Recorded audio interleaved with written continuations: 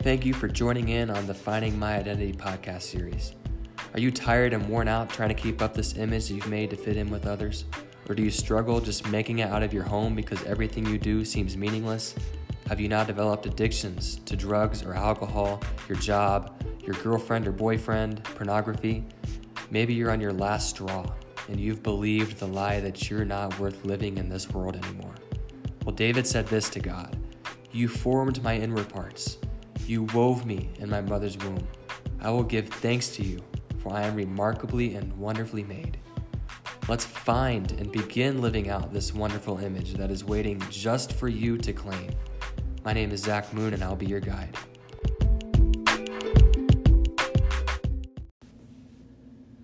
Welcome to another episode where we look at if and how our identity changes over time. I know last episode we talked about what it means to be born again and how we must take upon a new self. And I'm sure that many questions are still coming up about those things. How do we become born again? How do we take upon this new self, leaving the old in the past? And to help understand what all that means, we'll look at two philosophical theories. One from John Locke in his memory theory, and then another film, Inception. So John Locke's memory theory states that our identities persist over time because you retain memories over time, and each of those memories are connected to the ones before it. So if we were to take the memories from person B and then give it to person A, that means that person B remains person B, but they're just taking upon person A's body.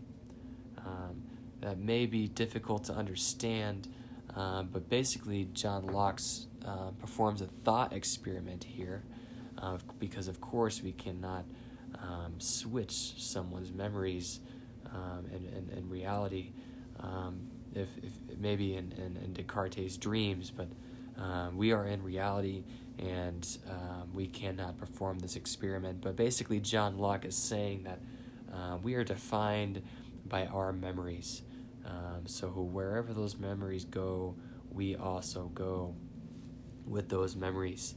And the movie Inception it also presents a theory that you may assume to be similar to Locke's, because they both take place in the mind, but they're actually completely two different theories.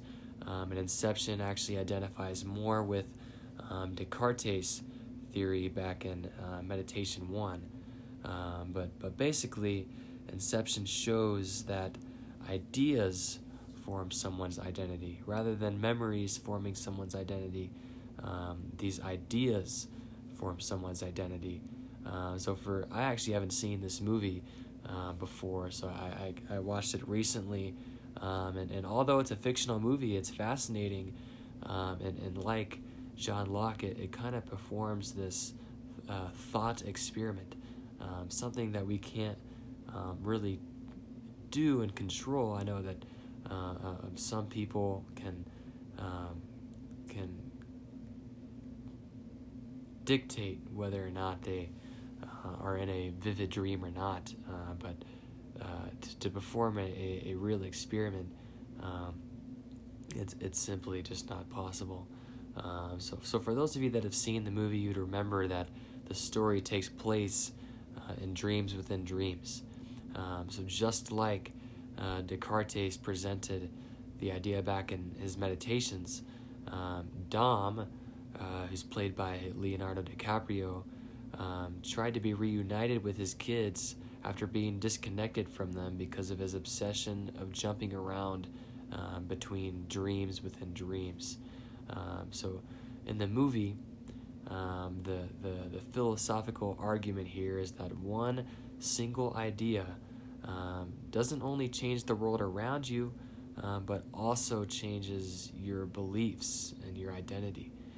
What's cool about this is that in the movie they plant these ideas in someone's brain, and that idea will inhabit that person. It pollutes their mind,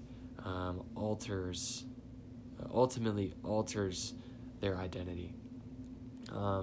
So I know, of course, these two arguments are fictional, but they do support the idea that our identities do change over time. And yes, our memories do form our identity.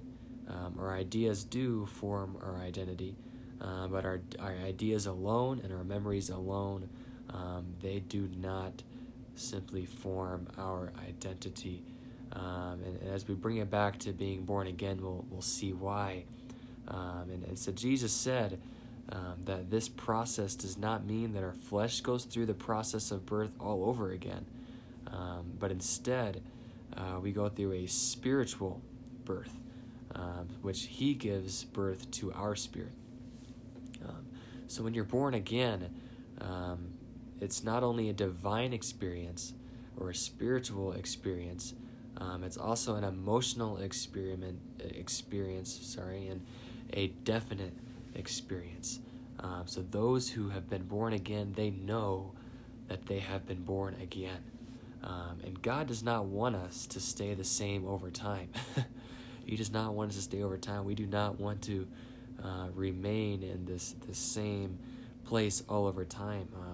I think we all would like to adventure. We all would want to become stronger and to grow. And that is what God intends for us. He's prepared this way for us to undergo spiritual transformation through the work of the Holy Spirit.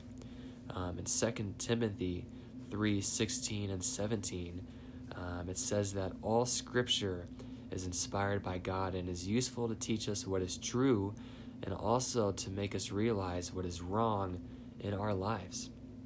It corrects us when we are wrong, and it teaches us to do what is right. God uses it to prepare and equip his people to do his every work. These are some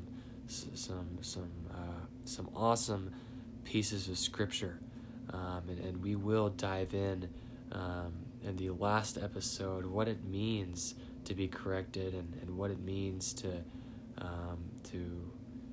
obey God's commands. But here we can see that when we are born again, we are changing.